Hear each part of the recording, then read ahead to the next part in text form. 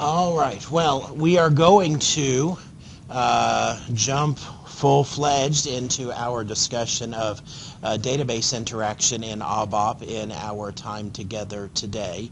We've done just a little bit of work with databases in that we reference them when we were working with internal tables, and we use them as a place where we could get data to fill our internal tables with. But we certainly have not done anything with any level of sophistication as it relates to our database interaction. This is a very important facet of ABAP development, because when you get down to it in a kind of real-world production environment, most ABAP programs that are written will in one way or another interact with a database.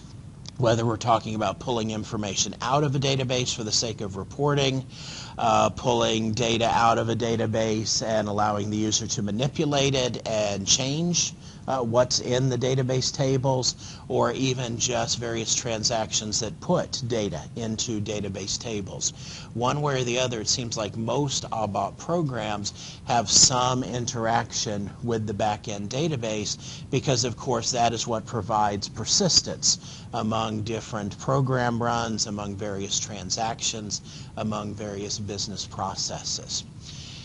And so of course you have the traditional relational model that allows us to define tables, much like you have done, I am sure, in other database-related courses, where you will define various fields that make up the database table, and then transactionally, most likely, you will add records or rows to those database tables. As an aside, the system that we are doing development on is a traditional SAP ERP system, not a HANA system. In HANA, you still have the same exact concept of database tables. The only thing that becomes different is you can create row-based tables or column-based tables. And a little bit later in the semester, time permitting, we'll go into that. But in actuality, when you're creating a table, the only thing that's different is you have a control that asks you what kind of table. And you pick, I think it's a drop-down, and you pick either row or column. Everything else about the definition of a table is exactly the same from the developer's perspective. In the ABAP dictionary, tables have names, and this does now exist in that universal namespace that requires us, in our context, to make sure that we start our database tables with our username, so as not to have our work collide with that of other users. Tables have names. Tables also have different attributes that define things like how the table is going to be used, authorizations related to maintenance, and so on. Some of the things related to authorization we won't really get into, just because the kinds of accounts that we have is not really conducive to our doing anything with it. But you'll see reference to delivery class when we create some database tables here in a bit. Table has one or more key fields which are designated as the primary key, and you'll see how we do that in the interface when we are creating our own table. Table fields are commonly based on data elements, which are based on domain data. So what we're talking about here is data typing. And so it is very, very common for us when we are creating a database table to leverage a data type, which is already in the data dictionary, and perhaps leverage domain data as a part of that. Now, what's the big benefit of leveraging domain data as a part of this definition? What does that allow for us that we don't get if we're not leveraging a data domain? Restriction. Meaning what? Such as you can set certain values for certain. Okay, we get the ability to do things like define validity ranges and other things of that sort that then we have the system do value checks on. And therefore we can ensure that our data input, that our data manipulation adheres to the requirements that we would define for a particular domain. As you'll see, and we saw this very, very similarly when we were creating internal tables and I believe even structures in our last time together when we went into the ABAP dictionary. You can type a table field directly, or you can type a data field with reference to an already existing data element. This is the distinction between direct typing is the term associated with this, and you'll see how we do this in just a moment here in our walkthrough of how to create a database table. Tables have technical settings which help the system when the table is being created optimize data storage and how the table is accessed. And the idea here is you can give the system information about how large you expect the table to be and what kind of information you expect the table to hold. For example, a table holding master data generally will not be updated with great frequency. A table holding transactional data will be updated with great frequency. And so the system will actually take that into account when it's allocating storage and setting up the table and the underlying DBMS. So we have to specify things like what's the expected table size, should the table be buffered or not, should changes to the table be logged. All of these are things that we define as a part of the table creation process. So this is some of the background. Let's talk about actually creating your own tables in the ABAP system or in the SAP ERP system. We actually do this using the ABAP dictionary. There's no way to create a table programmatically. So we do this in the ABAP dictionary. And technically speaking, what we create is called the transparent table. The transparent table then gets activated. And when the transparent table is activated, it gets created in the underlying database management system. Now, it's very important to realize here, and we'll see several ways in which we have to be cognizant of this over the next few weeks. The ABAP system is database agnostic, meaning that you don't have to concern yourself with whether the underlying database is an Oracle system or an IBM system or a Microsoft system or a Sybase system or whatever have you. All of that's taken care of by the SAP system. Specifically, NetWeaver manages that interaction. So we do see this kind of very interesting thing where we create the database table in the SAP GUI. And all of our data types are listed there per perhaps other items that are in the ABAP dictionary. If we were then to go directly to the underlying database using the interface tool appropriate for that underlying database and look at the definitions of the fields, we might see that there's a difference there, because the underlying database doesn't speak the same data types as ABAP does, which is why it's very, very important that we confine all of our interaction with the database table to working with it through the application layer that SAP provides.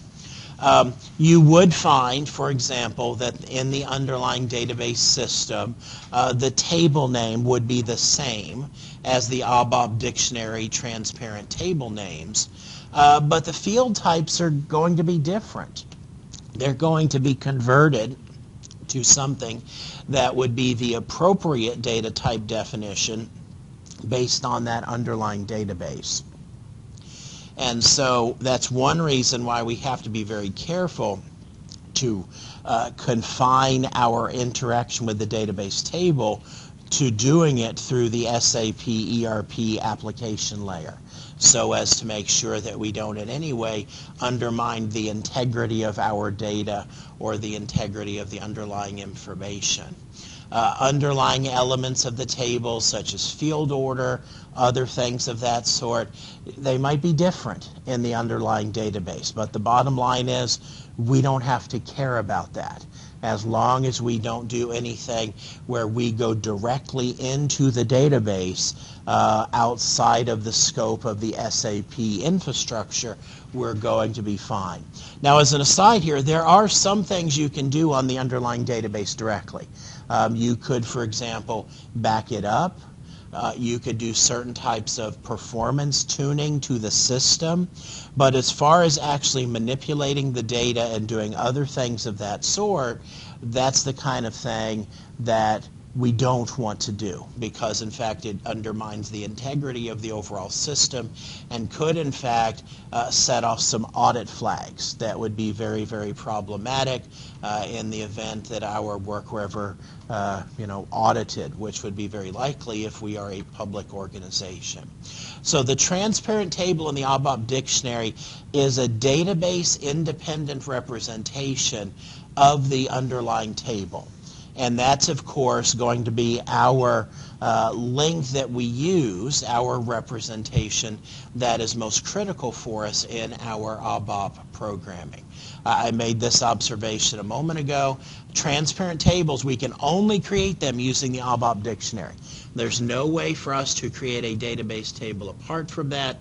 There's no way to create a database table programmatically.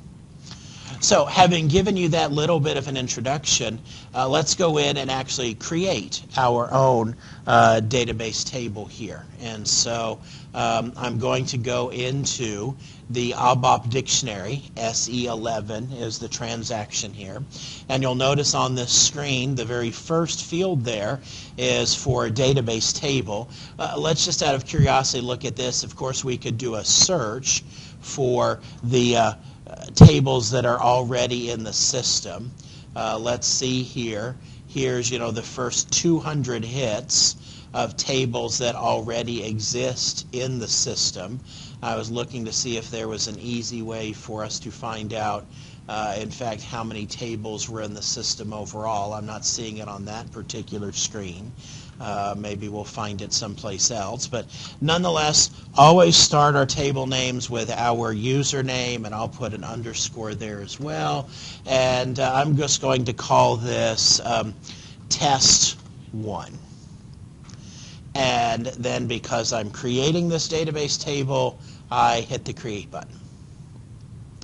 And you'll notice that the first thing I'm prompted for here is a description. Get in the habit of giving your description of your tables and your other items good descriptions, because you'll see that pay off later when navigating within the system. And so I will just call this test table for class work March 2016. And you'll notice there's one required thing that I have to supply here, and that's this field here, delivery class. And you'll notice I'm given a set of delivery classes, an application table for master and transaction data, a customizing table, that's a maintenance table only for use by the customer and will not be part of an SAP import. In other words, in future maintenance packs or other things of that sort, you don't have to worry about SAP touching this in any way. Type L, table for storing temporary data, customizing table, control table, system tables of various sort. And what we will always pick, and in likelihood the most commonly chosen table of all of these anyhow for ABAP development, is an application table, because we're going to be using this in conjunction with an application, so I will choose that. Notice here we have a question here about data browser and table viewing, and notice you can either make this allowed with restrictions, allowed, or not allowed.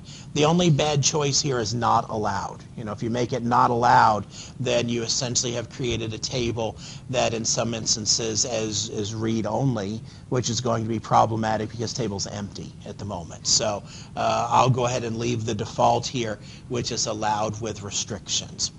Press Enter, and then move to the next tab here. And this is now where I've specified the fields that will compose my table. Let's notice a couple of things here. We have a left column here for the name of the field. I have a checkbox here where I will toggle on which field or fields is the key field. This column right here for initial values is basically a way of saying that the column cannot be, or the field cannot be null in any of the records. And then we have either the ability to leverage a data element here, which this is where we would put a data type that comes from the ABAP dictionary, or remember we saw this last time, the exact same interface attribute where when the data element is editable, this is white, and then all of these fields here to the right are grayed or blued out and not editable. But if I want to define the data type directly without a reference to a data element, I hit this button right here. And it kind of, this button just toggles me back and forth from being able to define things two different ways. Okay? One of the things we will most commonly do in our tables is define a mont field. What is the mont field? What is that? That's the client number, the client ID. And that will serve as one of the key fields in almost every table we create. And that would be one that would be not null. And the data type of this is a standard SAP data type, which is the same as the name here, mont. Now I will tell you that at least in previous versions of ABAP, and I've seen this, for some reason I've lost the, there we go. In previous versions of ABAP, we'll have to see if it happens here. If I try to name this field something else, a lot of times the system will complain. And when I go to activate this is when I would see it. So my recommendation to you is just get in the habit of naming that mont with a data type of mont. Well, to see what else we can put in our database table here, I want to leverage some of the data types we created previously. And I have to say I don't remember all of the different data names we used, but they should all start with my ZE02 name. So let's find those. Whoops. And what's that? Oh, thank you. ZE02. Okay, so we have an ID number. Let's just use the ID number. So I'll pick that as my data type here, and my field here will be just called ID num, and then I'll create a field here called name. We'll keep this really, really simple. And let's make the ID number part of the key as well. And then name we'll do direct typing on. And so name, I'll come over here and I'll just say that the name is a character string and it can be up to 50 characters long. Now notice that my short description pulled in the description of the data object. So this is telling me that's client. This is telling me this is the ID number type definition, because that was the textual description we gave for this particular data type right here. So for this one, I should type something in here, and I'll just call this full name of person. Okay, so I'll save this now. This is all the fields that we have here. We'll say that name can't be null, so I actually have the initial field selected for all of these items right here. And so I think I have finished. And so what I will do here in a moment is activate this. I want to point out something that I think we've observed previously, but just to reiterate it, this is another place where forward navigation comes into play. Forward navigation means that if I see something here and I want more information on it, I can just double click on it. And it will navigate me to, in this case, that definition of that data element, and then I can go back by way of the back button. So forward navigation can be very useful if you want more information as you are proceeding here. Well, I'll try and activate this, and I will discover that there's in fact other things I have to specify. Data class. And so I'll look at the choices here. And We have a similar question to what we saw a moment ago. Is this going to be master data, transactional data, organizational data? The last three are related to the business warehouse. This is things related to SAP Business Warehouse, which is their BI tool. Just ignore those three, and the one that I will tend to pick will be transactional data. Size category is where we specify how big we expect this table to be. And you'll notice this is based on number of records. And the largest choice here is 850,000. Actually, no, that's 850 million records. We don't need to pick that for the programs you're going to write for this class. They'll all be pretty small here, so size 0 is just great. As far as buffering goes, we're not going to do anything where we're working with large volumes of data, so leaving buffering turned off is fine. Notice down here, log data changes. If you wanted the system to log things that were going on as far as manipulations to this table, you could toggle that on. We don't need to do that. All it's going to do is expend unnecessary system resources in this case. This is kind of an interesting one, write access only with Java. I can't recall seeing that in previous versions of the ABAP engine here. Certainly nothing we want to toggle on because we're not going to be doing Java development with this particular table. So I'll save these new things here. Notice this says transparent table. That's my clue to the fact that this table has not actually been created in the underlying DBMS yet, but rather is just being defined in the case of the ABAP dictionary. And so now I will go back to get back to my toolbar.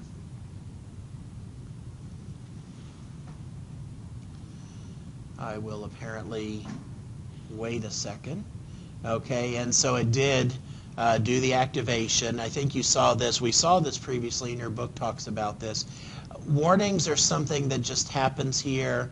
Enhancement category for table. We didn't set some of the things here that could be set for the table, but nonetheless, we do have a fully defined table at this point. And in fact, now you'll notice when we're back here, active next to this means that this is a table that now does exist in the underlying database system.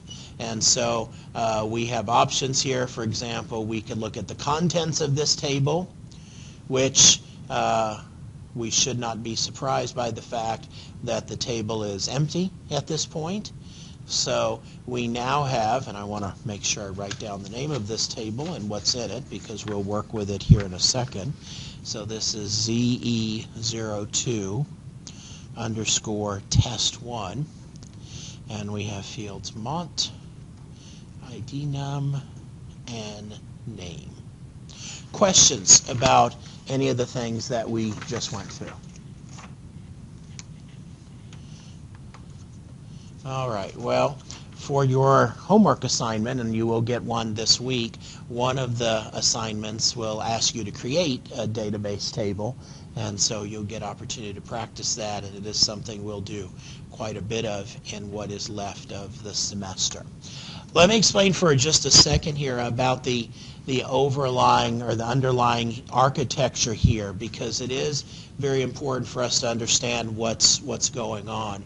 We do our work, of course, in the presentation layer. When we are working with the transaction SE80, with the ABAP workbench, and so on, we're actually interacting with the ABAP dispatcher. And the ABAP dispatcher will spawn as many work processes as it needs to on the system to accomplish all of the different developers, all the different work that's being done, and to handle all the different database interaction when programs are actually running. On the database layer, there is similarly a set of database work processes. And so when the system needs to interact for the sake of data definition or data exchange, work processes will correspond and communicate with one another. And when the database layer gets these requests, that's when it goes out to the underlying database disks, retrieves the information, and pulls things out. Even in a disk-based system, everything here is oriented around performance. Average seek time, if the data is buffered, is a millisecond, which is very, very fast performance. But if the database has to go out and actually read data off of the disks, database time drops to about 10 milliseconds on average, which is still relatively fast, but can be quite slow if you're processing a lot of records, which is one reason why we have to be very, very careful in our work with the database layer not to unnecessarily bog down the system. Because if we do something where we're requiring extensive work on the part of the database, then that could bog down system performance for all of the different users on the system. Questions, comments, or other things? Everyone still has that glassy-eyed spring break look on their face, like, are we really in class this morning? Is this really happening? What's going on here? So hang in there. We're making good progress here. Okay, so here's an important thing to know. ABAP development, you write SQL, but you do not write SQL exactly like you were taught in your database course. You write a variation of SQL called OpenSQL. The merit of OpenSQL is it supports this idea of being database agnostic. Now, here's the thing to know about databases in general. Here is, if you will, the core SQL language. And let's say we're talking about Oracle. Well, what Oracle will do is they will write their Oracle SQL, and it will incorporate all the standard parts of SQL and then other things that they have added that they think would be beneficial to people developing. And so we'll just characterize that here as being Oracle SQL. And then let's say we're going to add another organization to this. What IBM does is IBM comes in and they cover the SQL core, but for whatever reason, there are some things that they do. It's kind of hard for me to illustrate this pictorially. They do some things different than Oracle, and then they add their extensions onto that as well.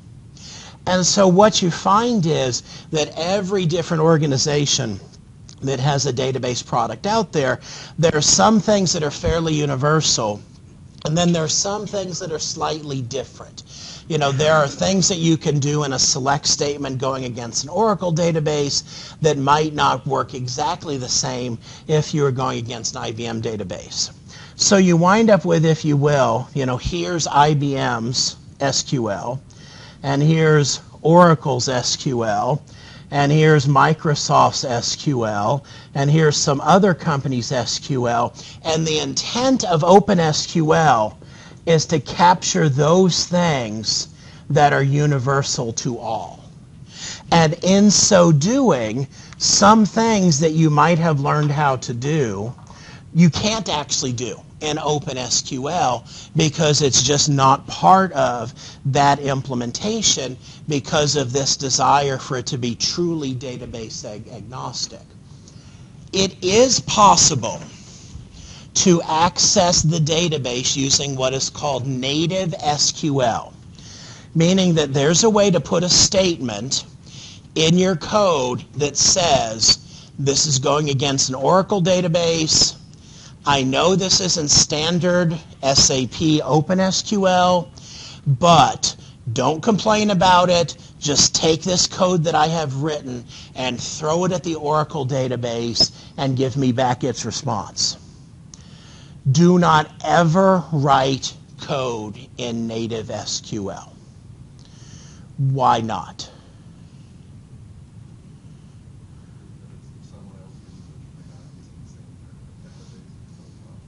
Okay, yeah, the database issue is the key. The whole idea is if we write OpenSQL and later on in time our company wants to move from running our system on top of IBM DB2 to Oracle, if we have written OpenSQL, it's literally a database migration. All of our code works exactly the way we wrote it. If we have written native SQL, we've got to go back in and find all of that and then rewrite all of that. Now, why is this something that is particularly potentially painful here in the year 2016 when we're talking about this?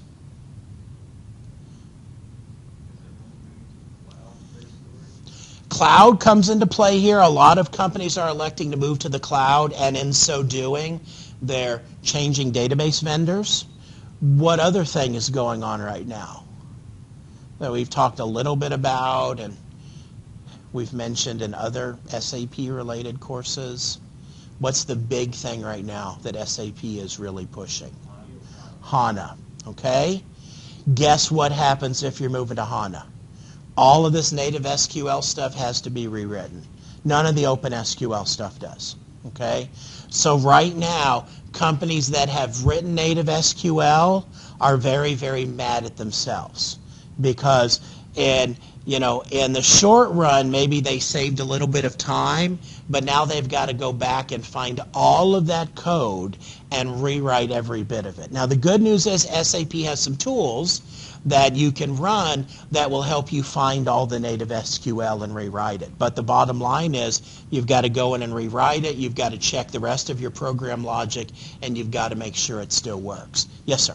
So when you're writing is it like Studio, Word, database stuff, does it have to do something similar to that to go to that database, and that's how it translates? Work process. Yeah, the work process here is where the translation is going to happen and before it gets sent to the underlying database. And this is part of the NetWeaver framework. So from a developer's perspective, we don't have to care. From a system administrator's perspective, the system administrator has to have set up the system and told it you're working with this kind of database system and have configured it. But as long as that configuration is in place, the translation is totally transparent to us. As an aside, one reason why this is a really big thing for companies right now is if a company runs SAP ERP on Oracle or on IBM, that's two different purchases. They have to buy SAP ERP and they have to buy Oracle or IBM or whatever. Those licenses are not cheap. Companies pay a lot of money every year to Oracle just for it to sit at the heart of their enterprise information systems and serve as the persistence layer. So it is very, very common for companies to say, Oracle prices have gotten too high, we're going to switch to IBM. And they want to be able to make that change without it being catastrophic for them. Yes, sir? If native SQL causes such a problem, why did they add it in? The answer to that, in every instance, there's a whole host of questions that the answer is because customers demanded it. SAP would have liked to have said, I'm quite sure, just open SQL. But as soon as customers started saying, we need a way to send database-specific commands, SAP is more than happy to let you shoot yourself in the foot if you want to. So they just respond to customer demands and let customers write native SQL. A lot of where this comes into play for companies is where they have done things with Oracle, in particular with code hinting. There's a lot of things that can be done there that is just totally not OpenSQL compatible, and that's what companies are finding they're having to go back in now and take out. So you're better off sticking with OpenSQL and not doing something where you'd say, well, I like the SQL version, or I like this particular query better in the Oracle variant, so I know I'm running on top of Oracle, so I'm just going to write native SQL. Do not do that because you're just borrowing trouble for the future, and it's almost never a good idea. Okay, so OpenSQL. We do not have data definition language commands in OpenSQL. Why is that? That's because data definition language operations are done using the ABAP dictionary. So you won't see OpenSQL commands for things like create a table, modify a table, drop a table. Those things are off the table. We don't even have those commands in OpenSQL. OpenSQL gives us commands for data manipulation. So these are the things that undoubtedly you have worked with before. The 4 basic OpenSQL commands, select, update, insert, and delete, are the things that we will wind up looking at. Now, just like other things that we have covered this semester, there are seemingly infinite number of variations on these things. The ABAP dictionary will be your friend, okay? And so when it comes time for you to write a select statement and you're not sure exactly how to structure the syntax to get what you want, leverage the ABAP dictionary, look at the sample code it provides, and look at the various options that you are afforded, because we're not going to look at all of them in our time together in class, although we'll definitely try to hit the highlights here. The next point I'm about to make and the next slide we're going to cover are really, really, really important. So definitely put a star next to this and be attentive to this when you are writing your programs in particular for homework in this class. Anytime you interact with the database, there's the potential for success, there's the potential for failure or some kind of error condition to occur. We find out whether we had success or failure typically by looking at the system maintained data object sy-subrc. And if I see that set to 0, then I know that the last database operation I engaged in completed successfully. Now, non-zero values will differ in what they mean depending upon what the database operation was. In other words, a non-zero value for select would be different than that same non-zero value for an update. So we'll talk about some of those variations as we go, but 0 is always good, and non-zero is always bad. So you can kind of imagine just a generic test you would do to see if SU or sy-subrc is not 0, and if it is 0, catch the error condition there. You want to get in the habit of doing that with great frequency. Now, there are some instances where we don't have to check sy-subrc. We can use a proxy in place of that. And what I mean by that is sy-db count tells me the number of records that were affected by my last operation. So sometimes you could make the case, well, I could just check sy-db count, and if it's not 0, then I know that was success. And in some cases, that might make the code a little bit clearer. One way or the other, you always want to get in the habit of checking that. Now, unfortunately, there are some classes of error conditions that are very hard to simulate. For example, you will write a select statement against a database table, and you'll debug it and you'll test it, and you'll come to the conclusion that the select statement works just great, and therefore you'll leave out the test. And then later on in life, when someone runs it during a time when the database is offline and your program crashes, that's obviously problematic. And you did not insert code to check to see if there was an error condition, and so your logic just kind of assumed that the database is always going to be up and operating. I don't have a way of taking the database offline to simulate an error condition, but I want to see in your code where you have tested to make sure that everything is good before just proceeding on and blasting through a long sequence of database commands making an assumption. Okay? Questions? All right, well, let's start at, was that a question or just you shifted a little bit? I'm not used to that because everyone else in the class right now just looks like they're like holding themselves up and trying not to fall over. So you moved and that attracted my attention. All right, select statement. There are 4 different parts to a select statement. We have the word select, and then we will either have, we may have the word single, which if we see select single, that means a single record is going to be returned. Even if there are more than one records that would match the ongoing logic of the statement, select single will just return one item for us. Why might we use a select single? Okay, may give me a hypothetical scenario where select single would make sense.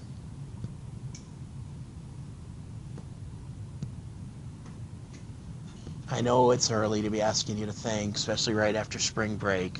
But why? Okay. Choose the winner of something and you only want one. Okay. It's not really SAP related, but it's... All right, so you know there are multiple things out there, but you just kind of want to roll the dice and tell the system, just give me one and I'm going to take it. Okay, sure. That's not probably the most typical case, but that works. In what other situation would select single make logical sense?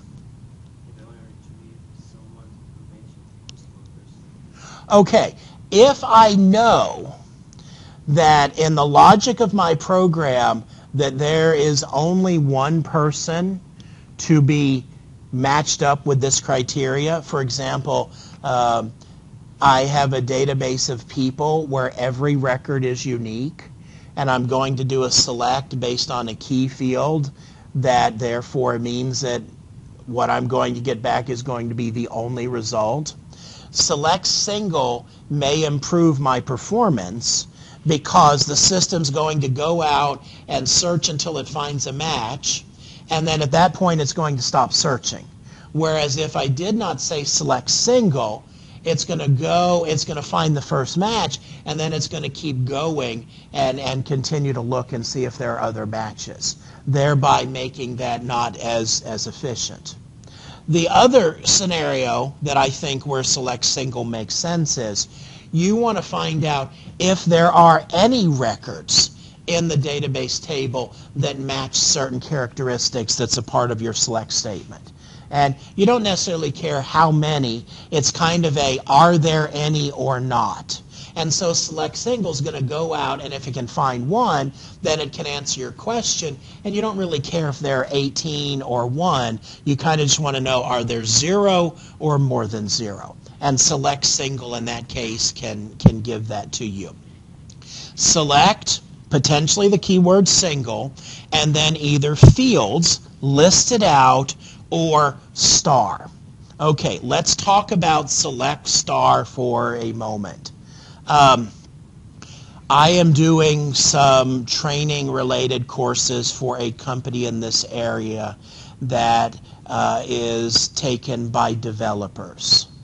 In my session, I think at least 8 times I talk about select star being evil because it's part of the transition to HANA and S4. And then when I finish my presentation, the manager of the group comes in and reiterates to the group how evil select star is. Okay, select star is of the devil. It should not be a part of your code. Okay. Now, having said that, select star is all over the next few slides. Okay, and it's just because if I start, and I say that, but actually you'll find out I don't use select star a lot in the things to come, and it's because probably, and I realize that I'm speaking to a very diverse group here, but it's very likely that when you took your database courses and have done database work, that you are used to working with database tables that have, that you've created, and they have 4 fields, or 8 fields, or 12 fields. There are SAP database tables that have over 200 fields in them, okay? The other really, really absurd thing about it is the Hasso-Plattner Institute did a study and found that in a typical company's SAP ERP database implementation, over 40% of the fields have no data in it whatsoever. They're a part of the standard definition of the table, but that data field isn't even used, and so it just sits there empty. When you say select star against a table that has 200 plus records in it, you're asking the system to bundle up a whole bunch of data that in all likelihood you're just going to be throwing away. And that is incredibly poor for performance. And when you move to column store database interaction, select star is the most expensive of all database operations there is. If you need 20 fields, specify the 20 fields. That makes your code a little bit longer, but it is infinitely better for the system than ever putting select star. So, what I am going to make as our rule for this class is even when you could write a select star and have it make sense, we want to not do that. We want to list the names of the fields. Now, let me ask you this. Why does that make good sense anyhow? Why would a developer want to get in the habit of doing select and listing the fields instead of select star? What does select star have as its inherent assumption?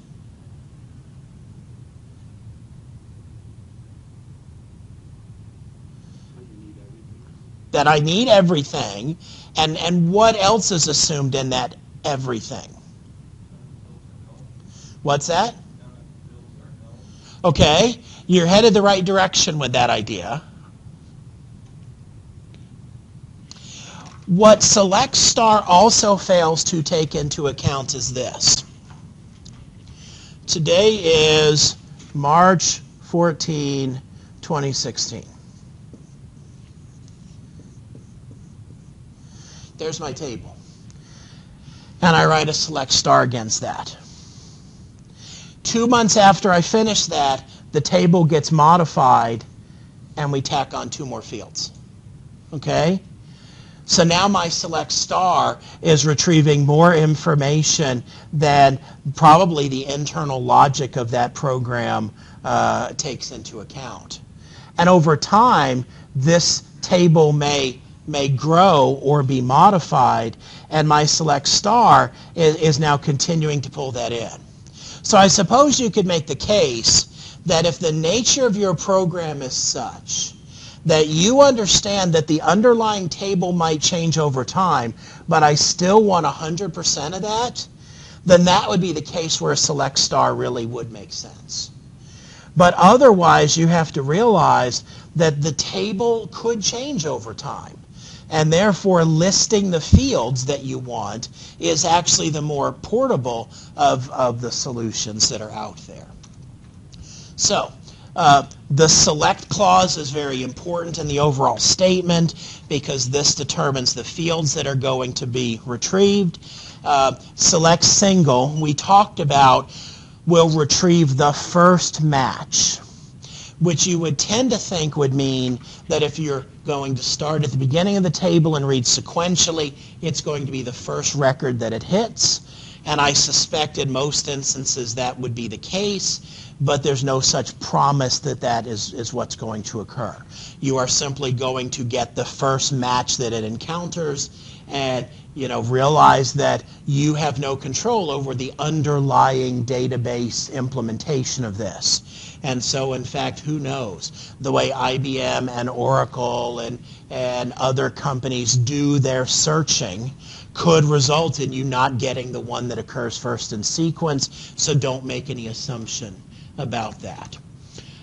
Next part of the clause, select, and then our field list from DB table. And not really much for us to say about this at this point. We're not doing anything very fancy here. Into, and now we're specifying where the results are going to go. I will typically put my results into an internal table. I will also want to make sure that the fields coming out of my database go into the correspondingly named fields in my internal table. And so although it is optional, using corresponding fields of makes sense. Now this is an area where, if we go back to what I put on the whiteboard a moment ago, if I had written a select star and the underlying table had changed, and I did not specify into corresponding fields of, I could potentially have a real problem on my hands with data going into the wrong fields in my data structure that I'm creating inside of my program. I have seen developers do this, and it falls into the category of really bad code. I've seen developers do select and star, and then from database table into corresponding fields of, specify a table there, and say, well, this way, if any extraneous data is removed, it'll just be thrown away by the corresponding fields of clause, because there won't be anything in my internal table to match what I'm getting back from the database table. And that's true. That will work. But it never makes sense to ask the computer to do work for us and just throw that work away. We want to get rid of that. Now, you might say, does anybody care about this? One of our graduates from, I'm going to just guess here, about 2 years ago, is now in a very, very influential position in a company in this region doing SAP development. I had opportunity to talk to him a few months ago, and he shared with me a program that he was writing, and it was tied to an app-based front end. And he had gotten the code such that when the user would do something on the interface and hit a button, that the round trip to the database and back with the data was taking about a second. And he wasn't happy with that. He wanted to get it down to at most half a second. And so he was going back through his code, particularly his database interaction, and pulling out everything he possibly could to make that as quick as he could, as efficient as he possibly could, because he was trying to kill off those milliseconds there. And in app development and in other things of that sort, that's the kind of focus that a lot of developers have. So this whole idea of we write our code a little bit sloppy, but it doesn't matter because we get the correct results, we want to be attentive to doing things very, very efficiently. So the into clause here specifies the data object where the result will be stored. Typically, it's either going to be a structure or an internal table. Someone please tell me why, in what case, based on what we've talked about in the last few minutes here, would a structure make sense? How could I put my result in a structure and have that make sense? If I'm selecting single, right? If I'm selecting single, I'm getting back one record. One record will fit into a structure, okay? But if I'm doing a non-restricted select, if I'm doing a select that I could expect might return multiple records, then an internal table. Notice that if I'm putting it into an internal table, the keyword table shows up there. So I put into table and then the name of my internal table. I can't just say into and then the name of the table.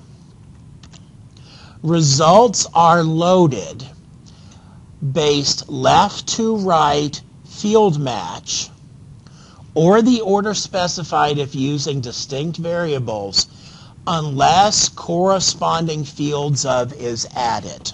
Okay? Now, this is why I am going to advise you to always use corresponding fields of. And the reason why is because I have seen students pull their hair out over their programs that don't work because of situations like this. They do a select, and they're good not to use a star here. They do select name, ID, gender, blah, blah, blah. Okay? And they don't put into corresponding fields of. Their internal table has fields name, gender, and ID. And what's going to happen here is the data is going to be loaded left to right based on the order specified in the select, which means name is going here, ID is going here, and gender is going here. That's a problem. This is also an issue where if we do a select star here, boy, all bets are off as far as what we might be seeing. So this is where I want to get in the habit of doing a select into corresponding fields of, because then it's going to match up based on names. Okay? Now, you might say, is there any case where it doesn't make sense to do into corresponding fields of? Well, hypothetically, if I had an internal table that I wanted to use here, and the names of the fields were name, gen, ID num. Okay? Now my internal table, which we'll assume for this argument is not something I created locally. If I define that locally, I should have done a better job with it. But let's assume this is something that's already in the ABAP dictionary as a standard internal table type, and for whatever reason I want to use this. Now I have a problem because I don't have matching names. So corresponding fields of here would put name here and would throw away ID and would throw away gender, which is probably not what I want to have happen here. So what I could do in this situation is come up here and do select name, gender, ID, and then not use corresponding fields of, and rely on the fact that this is going to load the data from left to right. Now you might look at that and say, well, that seems like it's kind of potential for trouble. And I agree with you, but at least as a case where this might make sense and might argue for you not to use corresponding fields of. Questions about any of this? Last part of this. Oh, not. Can be retrieved into individual data objects using into. Okay? So this is kind of different here. We do into and then in parentheses. So the other thing that I could do here is I could select name, gender, and ID, and then I could have not a structure, I could just have an individual data object called name, and an individual data object called ID, and an individual data object called gender, and then in my select I could do into, and then these go in parentheses. Don't ask me why, just syntax here. Name, comma, gender, comma, ID. Okay? This would seemingly make the most sense with a select single, I would think, in this case right here. Okay? I don't find that I have used this with great frequency, but it is something that is available to us. Last part, where. And here we can add a clause that specifies which rows or which records are to be chosen. If you are like many students, if you are particularly skilled with writing select statements, which some students are and some students aren't, but I have had students before try and get very, very sophisticated with their writing of where clauses, only to very, very quickly realize that a lot of the favorite things you might do in your where clauses, if you're really, really into database stuff, is not supported by OpenSQL. So that's where you really are perhaps going to have to make the most adjustments here. I will give you one example of this, just as an aside, and we won't dig into the details right now. Case sensitivity is a bear when it comes to database operations. If you want to go into a database table and find last name where last name begins capital M, lowercase c, and you specifically only want ones that match case sensitively, no OpenSQL equivalent is going to do that. You do not have a case-sensitive where clause, at least in the version of ABAP that I believe that we are running. Now, whether or not that's been added in the newest version of ABAP, I'm not sure, but it has not been there historically. So you're going to perhaps see some things like that that you're going to have to get used to. Primarily with the select statement, there are two results you can expect sy-subrc to be set to. 0 is success. 4 means you got back an empty result set, meaning no data was found. Now, I think you could see that this is an example of a statement that checking the DB count might be equally good in your program logic. Because if you check DB count and get back 0, then you know no results came back to you. Anything greater than 0 means you got results. And in fact, knowing that might be something that would be important to the rest of your program logic overall. One of the things that we will, well, let me show you this code right here. Let's talk about it for a second. Okay, so I am creating an internal table which is of type spfly. I am creating a work area that is like a line in that internal table. Then I am doing a select from the spfly database table, and this is unfortunate, but there is an spfly database table and an spfly structure definition. And so don't be confused by it. On line 1, I'm referencing the spfly structure. On line 3, what I am seeing here is the database table. Select, and I list the fields here, from spfly into corresponding fields of table itab. Hang on a second. Back away from what I just told you. Let me think here for a second. This changed in the version of ABAP that we are using. That first line of code right there, data itab type table of spfly, and we even had a question about this on the midterm exam. You can use that for any database table to create an internal table that matches the structure of it exactly. Okay? So notice we do have to say type table of. That code could be further enhanced because notice I didn't specify whether it's a standard table or sorted table. I didn't specify anything in regards to keys just because I didn't need them here. So what I'm getting is I have itab, which is a standard table of spfly.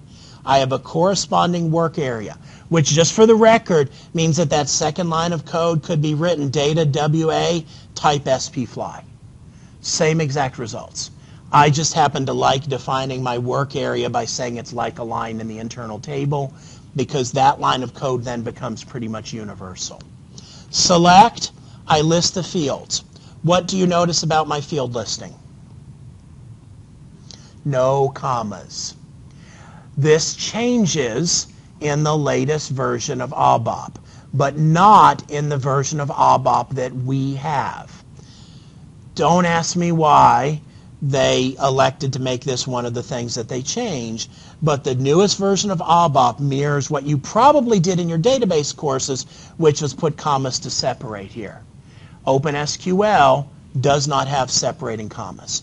So select, we list the fields from spfly into corresponding fields of table itab. So I have now filled that internal table up. Loop add itab into WA, and then I write this out to the screen. We really aren't introducing anything new here except for the specifics of the select statement, because previously we did a select star from spfly into table itab. But here we're just making it a little bit clearer what's going on here in the interaction. In our code, we would have to write some sort of check to make sure that we successfully. It's just not possible. I do not have it on this slide, but you are absolutely correct. I think that what you would want to do here is after the select and before the loop, we would want to put in a check of either database count or of sy-subrc, because what's going to happen here in this code if the database is offline?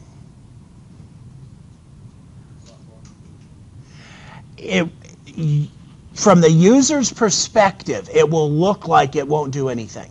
As a point of fact, it will run and produce absolutely no output whatsoever. Okay? Which the user is going to sit there and say this script is broken. And in fact, there's nothing wrong with this program. It's just if the database is offline, the select is going to return nothing, which means my internal table will be empty, which means my loop at will iterate exactly 0 times, and there's nothing else left here. What I always like to do at minimum is you could put after the oh, you know what's funny? Nobody called me on the fact that this is the slide where the lines are coming in line by line, and I didn't press the space key the one last time because I have to have the end loop there for the loop at. But what I always like to do as a next line of code after this is write something to the effect of, a number of records returned. And I can use SYDB count to express how many records were actually returned in this situation. Questions about this? Now I'm going to skip over one thing because we have just a few minutes left, and I think this we can take on in the time that's left. Let's talk about the Mont field. This is one of the things that I actually think is really, really, really cool about ABAP programming. And I changed my mind about something here. I'm going to really quickly come here to my ABAP editor and let me type in this code real quick. Check me as I type. High tab, type, table of spfly, data WA, like line of itab, select. Okay, and for time, I'm going to do that. Okay, shoot me. I'll fix it in a second just to make you happy. Select star from spfly into corresponding fields of table itab. Remember, that has to be an internal table there. Right. New line, WA-mont, WA-caret, WA-conid, WA-city from WA-city to period. Oh, yeah, I don't know what I'm doing here. I'm looking at two different things here. Corresponding fields of itab. Okay, here we go. Loop at itab into WA. Okay, let me just do a syntax check on that, and then I'm going to get rid of my select star. Set a good example. Saved. Where's my syntax checker? Okay. All right, so let's get rid of this guy right here. Mont, caret, conid, city from, city to. Thank you. Con it. Okay. All right, so let's run this guy.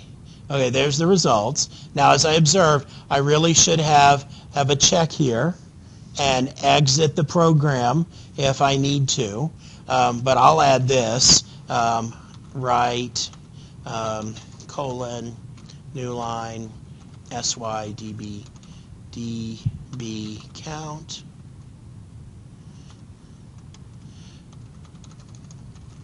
Records retrieved, and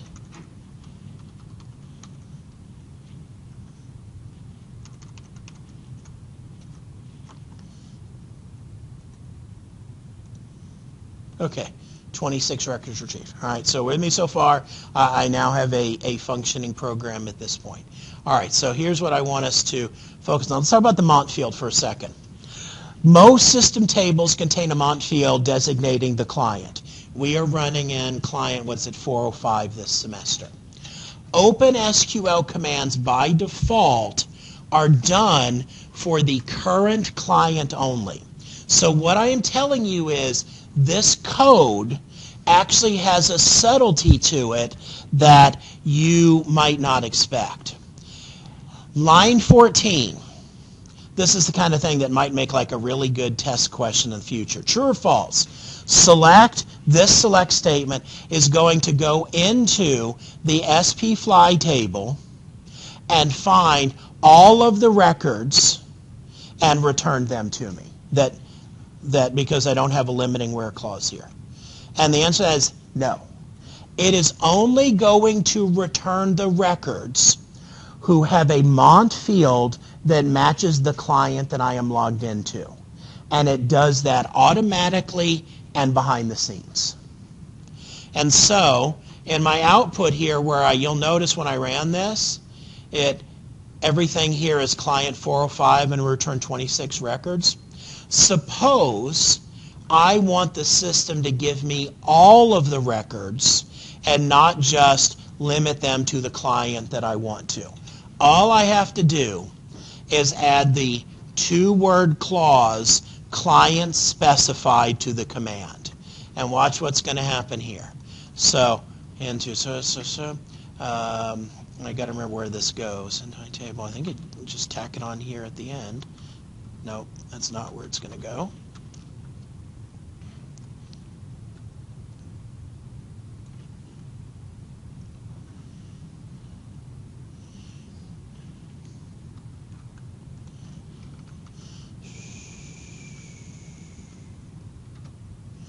All right, so I've got to clean up my workspace here a little bit. I think I press enter there. So notice I've added client specified. Now when I run this, that's a whole lot more than 26 records that I got back there. And you notice it's giving me all the different clients that actually are active in the system. 626 records in this case. Now, the important thing to note about this is, this means that I could then specify a where clause and confine it to a different client than mine. Okay, so you'll notice that there's a client 410 in the system. All right, so I could come over here, let me find my code, and I could say in the corresponding field divide tab, where MANDT equals 410. Okay, so now I save this and run this, and now there is the code for client 410. And it looks like that whoever owns client 410 did an exercise similar to we did with Tri-Cities, where they add the Basel Airport and Athens to the database table, but just for their client, and they didn't give it an airline code here associated with it. That's why that's blank there. But notice this, if I go back, if I try to limit based on Mont, but I don't have client specified, okay, in this situation, I get back I can't even do that. I cannot specify limiting based on Mont because client handling is being performed by the computer or the compiler, actually, in this situation. So in those situations where I want to span across multiple clients, client specified allows me to do that. And I could actually do this with inserts and updates and other things too. I'm just showing it to you here in the first time in the context of the select statement. So this is one of the times when we're demonstrating how programmatically I can write code that spans across clients. Please be very careful with that in the future and things that we do, because we certainly don't want to mess up another class or another university and what they're doing. If client specified is used, but no client limiting code is included, I get back the data for all of the clients. I just happen to think that that's pretty cool, that the system just automatically enforces data integrity. Which means that if you were to write a select statement in a program without doing client specified, and your program were present in 5 different clients, the user running it would see different results just based on their results being limited to the client that they're logged into. So this is one of the nice things where we could write code, and then down the road we're transporting into another system, and the other system has a different client number, but our logic works fine. Let me ask you this. Suppose I did want to add client specified, and for whatever reason, though, I wanted to specify in the where clause that it should be just the client that the user's logged into. How could I do that? I can use sy-mont to leverage the system. So I could do mont equals sy-mont. So my suggestion to you is that that's what the system does automatically behind the scenes without us having the ability to control that. All right? Questions about this? All right, well, this is where we will stop for today. Have a good rest of the day.